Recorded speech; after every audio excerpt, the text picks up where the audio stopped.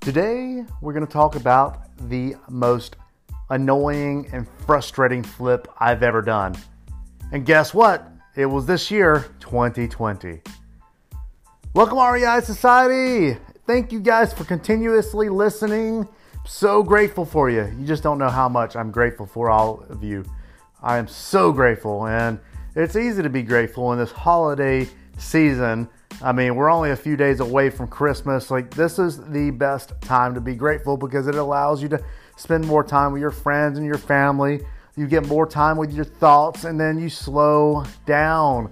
And it makes you realize how grateful you are for your position of where you are and what you have, and your relationships and your family and friends and so on and so forth. So with that said, I am so grateful for this learning experience from this frustrating flip I had earlier this year. Earlier this year, I purchased a property in a certain neighborhood in Atlanta. When I talk about neighborhoods in Atlanta, they're not really like subdivisions. They are neighborhoods. You've got Kirkwood and Inman Park and East Atlanta Village and Collier Heights and Grant Park and so on and so forth. This one I bought in Collier Heights. This property specifically was a brick ranch that had a basement that was finished, but honestly, the property looked like shit. Somehow, my contractor worked a miracle. He's telling me he lost money on this one, by the way, but he worked a miracle and remodeled this property for me for $50,000. We probably put $55,000. You'd think that I would have done really, really well on it. But today is actually the day I'm selling it. I've owned this damn thing since February, and we're mid-December at this point. Why did this flip take so long? Being a type of house that most people are excited about owning, a 3-bedroom, 2-bath brick ranch with a finished basement. It was kind of like a split, like a tri-level house almost, the way it is. We actually have 5 bedrooms and 3 bathrooms in this house in totality. And it's beautiful. Well, to be honest with you, the property itself said that it was the best remodel period for me. I thought that I was going to buy this property and just freaking crush it. I mean, it spelled success. It spelled and smelled success. But unfortunately, it wasn't. We started renovating the property. We do what we always do. And I'll be honest with you, I'm not going to pull permits unless I just have to. I really avoid it because it slows your business down. And a lot of my contractors, it would just slow them down. So in Atlanta, in the city of Atlanta, it's ridiculous, and you just don't do it if you don't have to. Unless you're a GC and you got relationships and you get in and around them. I'm not encouraging you to not pull permits or to do so. In reality, you're supposed to, so talk to your advisors if you pull permits or not.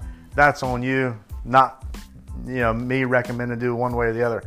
But we were probably a good 30% of the way. We took this historic home in this area in a neighborhood called Collier Heights, and we pulled out windows, put vinyl windows. We were looking at different schemes to do with the property. So basically, we modernized it on the inside. We took this old dingy home, busted out walls, put LVL beams, and then we painted the brick.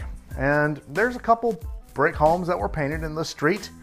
New windows, brand new vinyl windows, and brick. But by the time we painted that brick, we had people come in and shut us down. They had code enforcement. The neighbors called code enforcement on us, and that set off this cataclysmic effect that pushed me into just now being able to sell this property.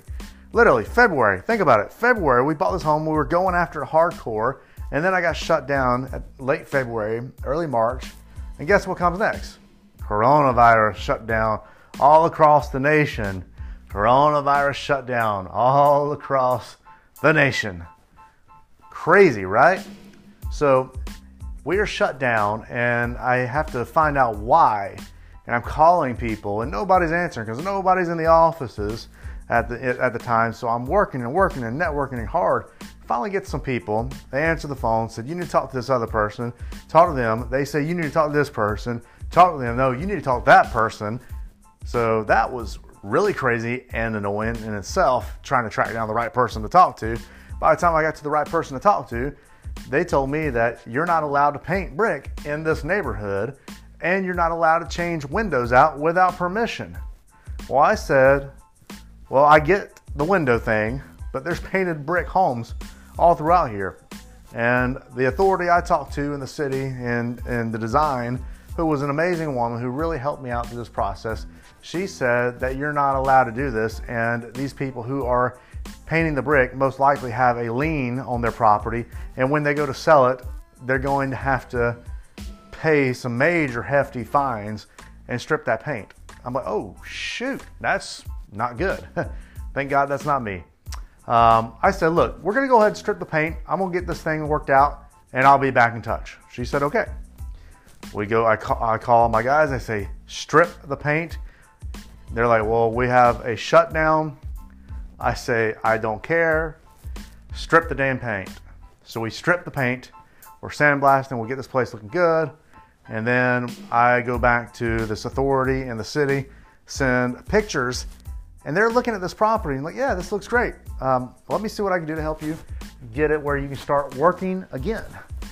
So they gave me authority to start working again, but here's the caveat. I have to replace the windows back to the other type of windows that were there, the metal windows, the old school 1950s metal windows that were originally there. And I'm like, why? We don't have them. We don't have them. They were broken, busted, disgusted.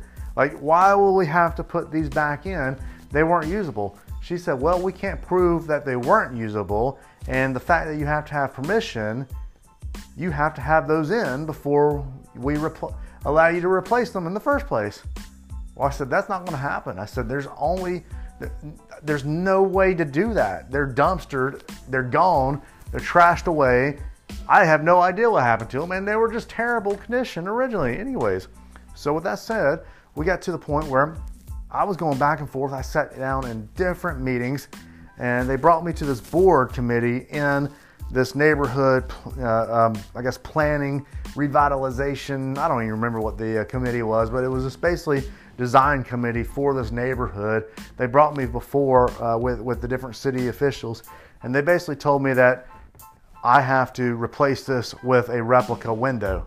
Now, can you imagine a gray silver replica window from the 1950s that have top and bottom windows that you have crank turns that you have to open with a crank? Where the freak am I going to find that? But I said, okay, yeah, okay. Well, we start tracking it down. We can't find anything like this. So I give them what I can find, which is as close as I can, sent them the paperwork. They said, go for it. Go ahead and get it ordered. Now the problem is I can't get it ordered. Everybody's shut down on production because of coronavirus. Now we're already in the month of like end of May, early June, and it's starting to really get frustrating. I'm paying interest. I can't work on the home. I'll be honest with you. I shut down the home like I'm supposed to from the outside, but I told my guys, keep working on the inside. I'm like, dude, I'm not going to let this freaking shutdown kill me, and I'm paying interest like $1,700, $1,800 a month every single month on this property. This property is not going to kill me. Like, we're not going to be destroyed by some stupid freaking virus. So I had to use my wits. I had my guys working on weekends, and I had them working at nights. And we finished that house with all the paper, blacked out in the windows. I talked to the lady next door. I gave her a little money for allowing us to work and disturb. She's fine. She's like, I don't understand why they won't let you paint this property in the first place. I thought it was more beautiful when it was painted this grayish white color that you put on it. The fact that they made you sandblast that was ridiculous. I said, I agree. She said, well, I don't understand why you can't put vinyl windows in here. You should be able to do whatever you want to do. I got vinyl windows. I said, I know. They won't let me because I didn't ask permission. And, here's the thing, guys. I didn't realize I had to ask permission. I'm in this property in a neighborhood where other people have vinyl windows and other people have those painted brick. I just assumed that I could do this because it would conform with the new style of rehab that's going on in the area, the gentrification per se. But it didn't conform essentially to the neighborhood, and the people were frustrated. This is a neighborhood where they want to keep the history, the heritage of that red brick, that 1950s look. They're proud about this, and I had no idea. But anyways, I had to go look it up. I had to look it up, and they're loud and proud about keeping it. And I had no idea. So yeah, I was talking to a neighbor. I gave her a little money because she let us use water. We couldn't even, oh, this is another thing. We couldn't even get water cut on or electricity cut on because they shut us down. I literally had to go in and petition to them that we sandblasted the brick. We've ordered the windows, which we did. We ordered the windows. Regardless of it taking forever, it was going to take like 2 or 3 months to get these windows in, which is unheard of. I've never had to wait that long for windows. And I sent that to them, and then they finally allowed me to get electrical and water on. We get electrical and water on, but in the meantime, while I was working on the property, that's why I was paying. I wasn't paying the woman off for, something illegal. I was paying her to use her utilities. She was fine with it. She was like, hey, Cash Money, I got you. You're my boy. I said, thank you, thank you, thank you. We were fleecing off of her utilities. We paid her with cash. She was happy. We're paying her a little more than what she should have been paid, but it was okay. She allowed me to get the property done on the inside.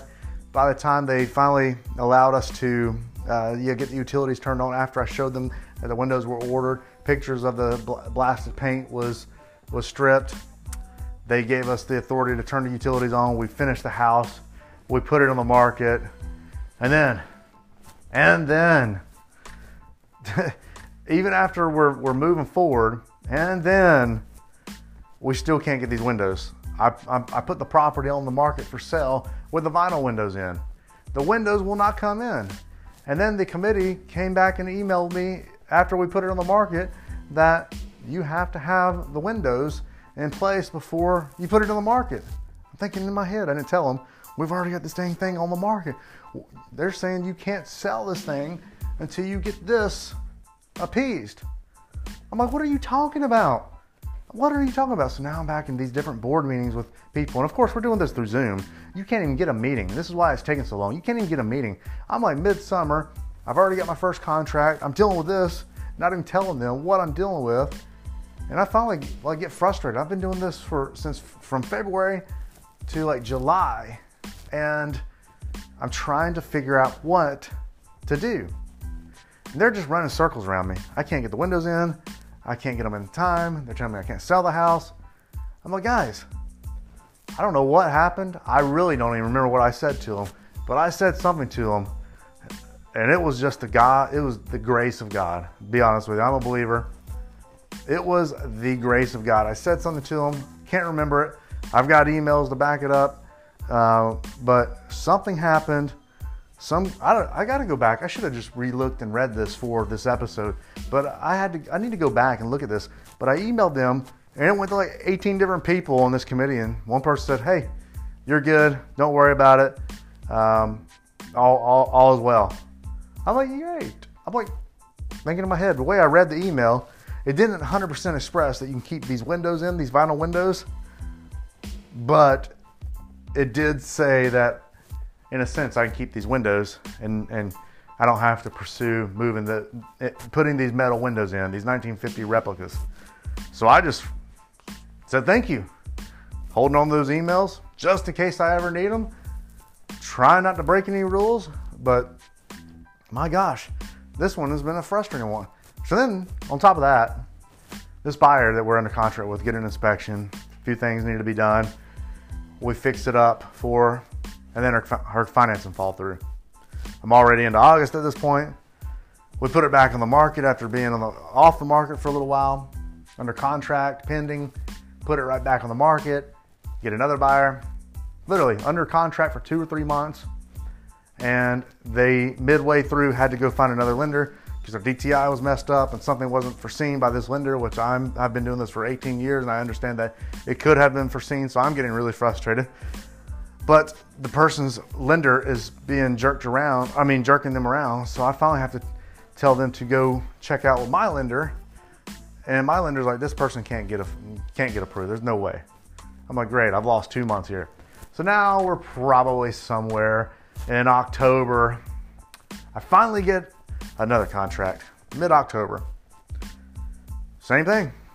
This buyer gets an inspection, finds a couple more things. You're always going to find, guys, talking about inspections. Inspectors are like, what was that saying? Buttholes. Everybody's got one. Appraisers are like buttholes. Everybody's got an opinion. Opinions are like buttholes. I think that's the saying. I'm coming up with something. If I'm making this up, I'm sorry. But everybody's got an opinion. Every inspector has a different opinion. They always have something that's going to be found. An appraiser is always going to have a different opinion of value from one appraiser to the next. One inspector to the next is always going to find something different. So we fixed up literally between 3 contracts, every little thing we can. And then, and only then, we come to find out that they're having problems with their financing. So we're extending. And I'm just holding on. I'm like, man, then we're already in December, beginning of December. Now we're midway through December.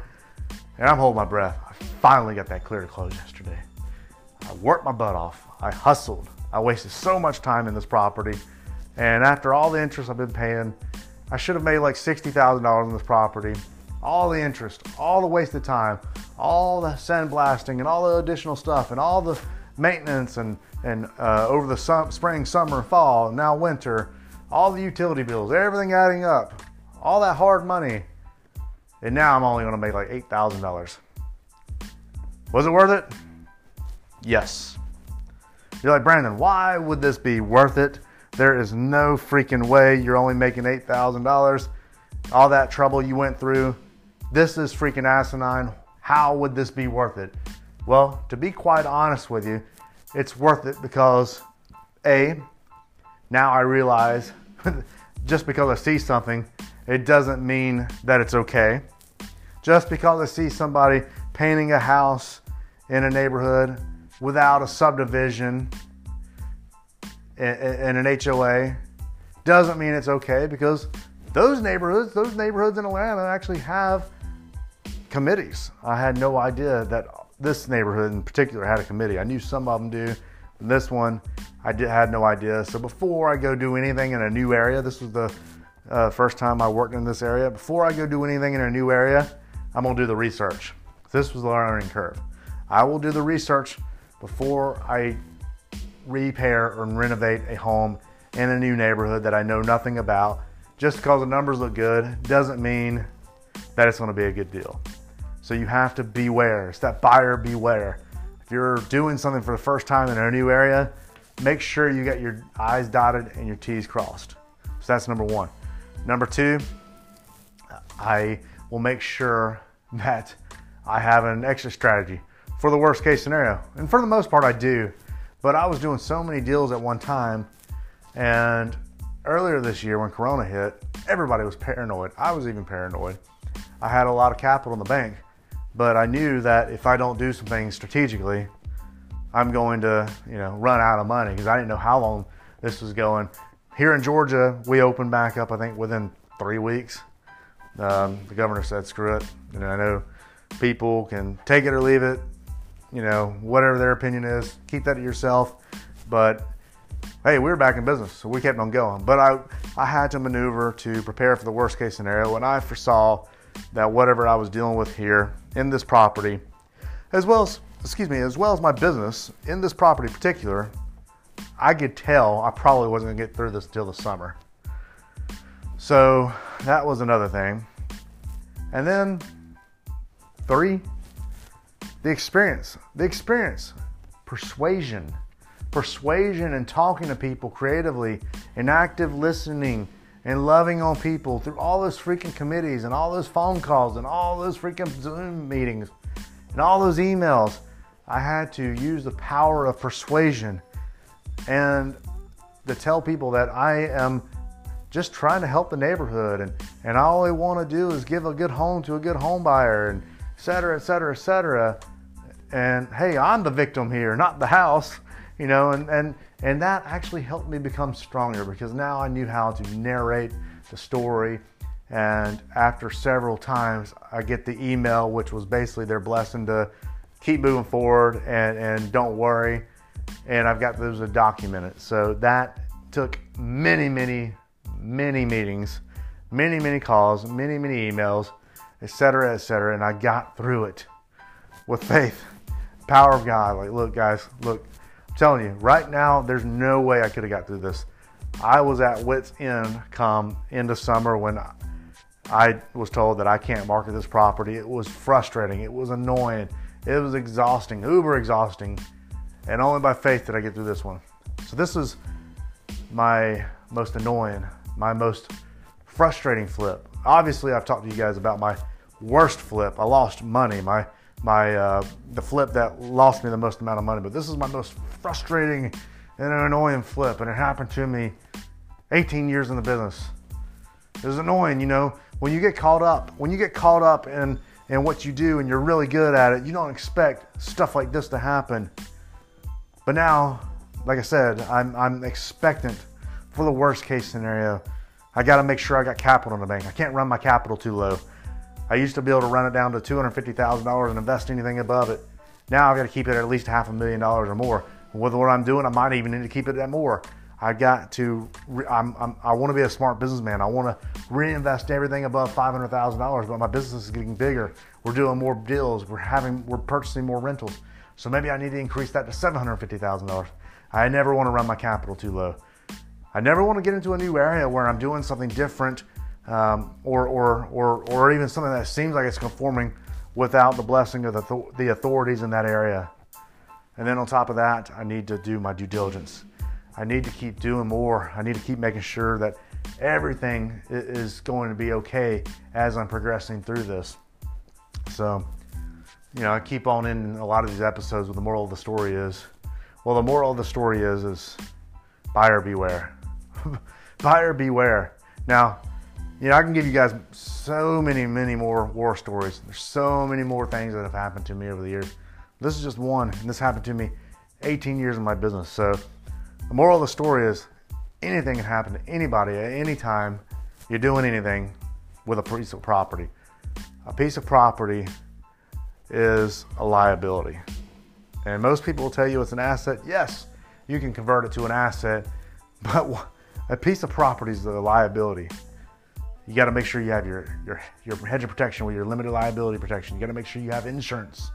You got to make sure you have good crews so you don't get screwed like one of those other episodes I've talked through. You got to make sure you're doing your due diligence so the authorities don't stop you. You got to make sure you're overfunded, not just actually funded for that deal, but overfunded for the worst case scenario. You got to make sure that you are present with your deal. Whether it's a rehab, it's a short-term rental, a long-term rental, you've got to make sure you mind your own business, like Robert Kiyosaki says in Rich Dad Poor Dad.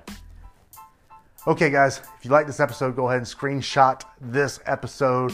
Tag me in it on Instagram at Brandon G. Thompson.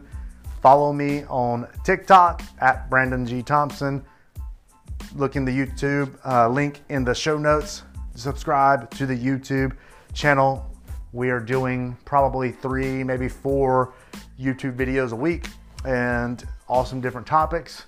It's going to be a mixture of long-term rentals and short-term rentals and fix and flips and wholesaling, just like this podcast. And then from there, I have my training programs. If you're new to real estate and you're trying to understand some of these 4 pillars of real estate even more, go to reisociety.edu.com, reisociety.edu.com. And guess what? On Christmas Day, we are releasing every one of these training programs for $249 a piece as a Christmas present to you guys. It's the lowest price these have ever been. And if you're interested in one, go ahead and jump on reisociety.edu.com on Christmas Day. All right. See you in the next episode. Adios. Bye-bye.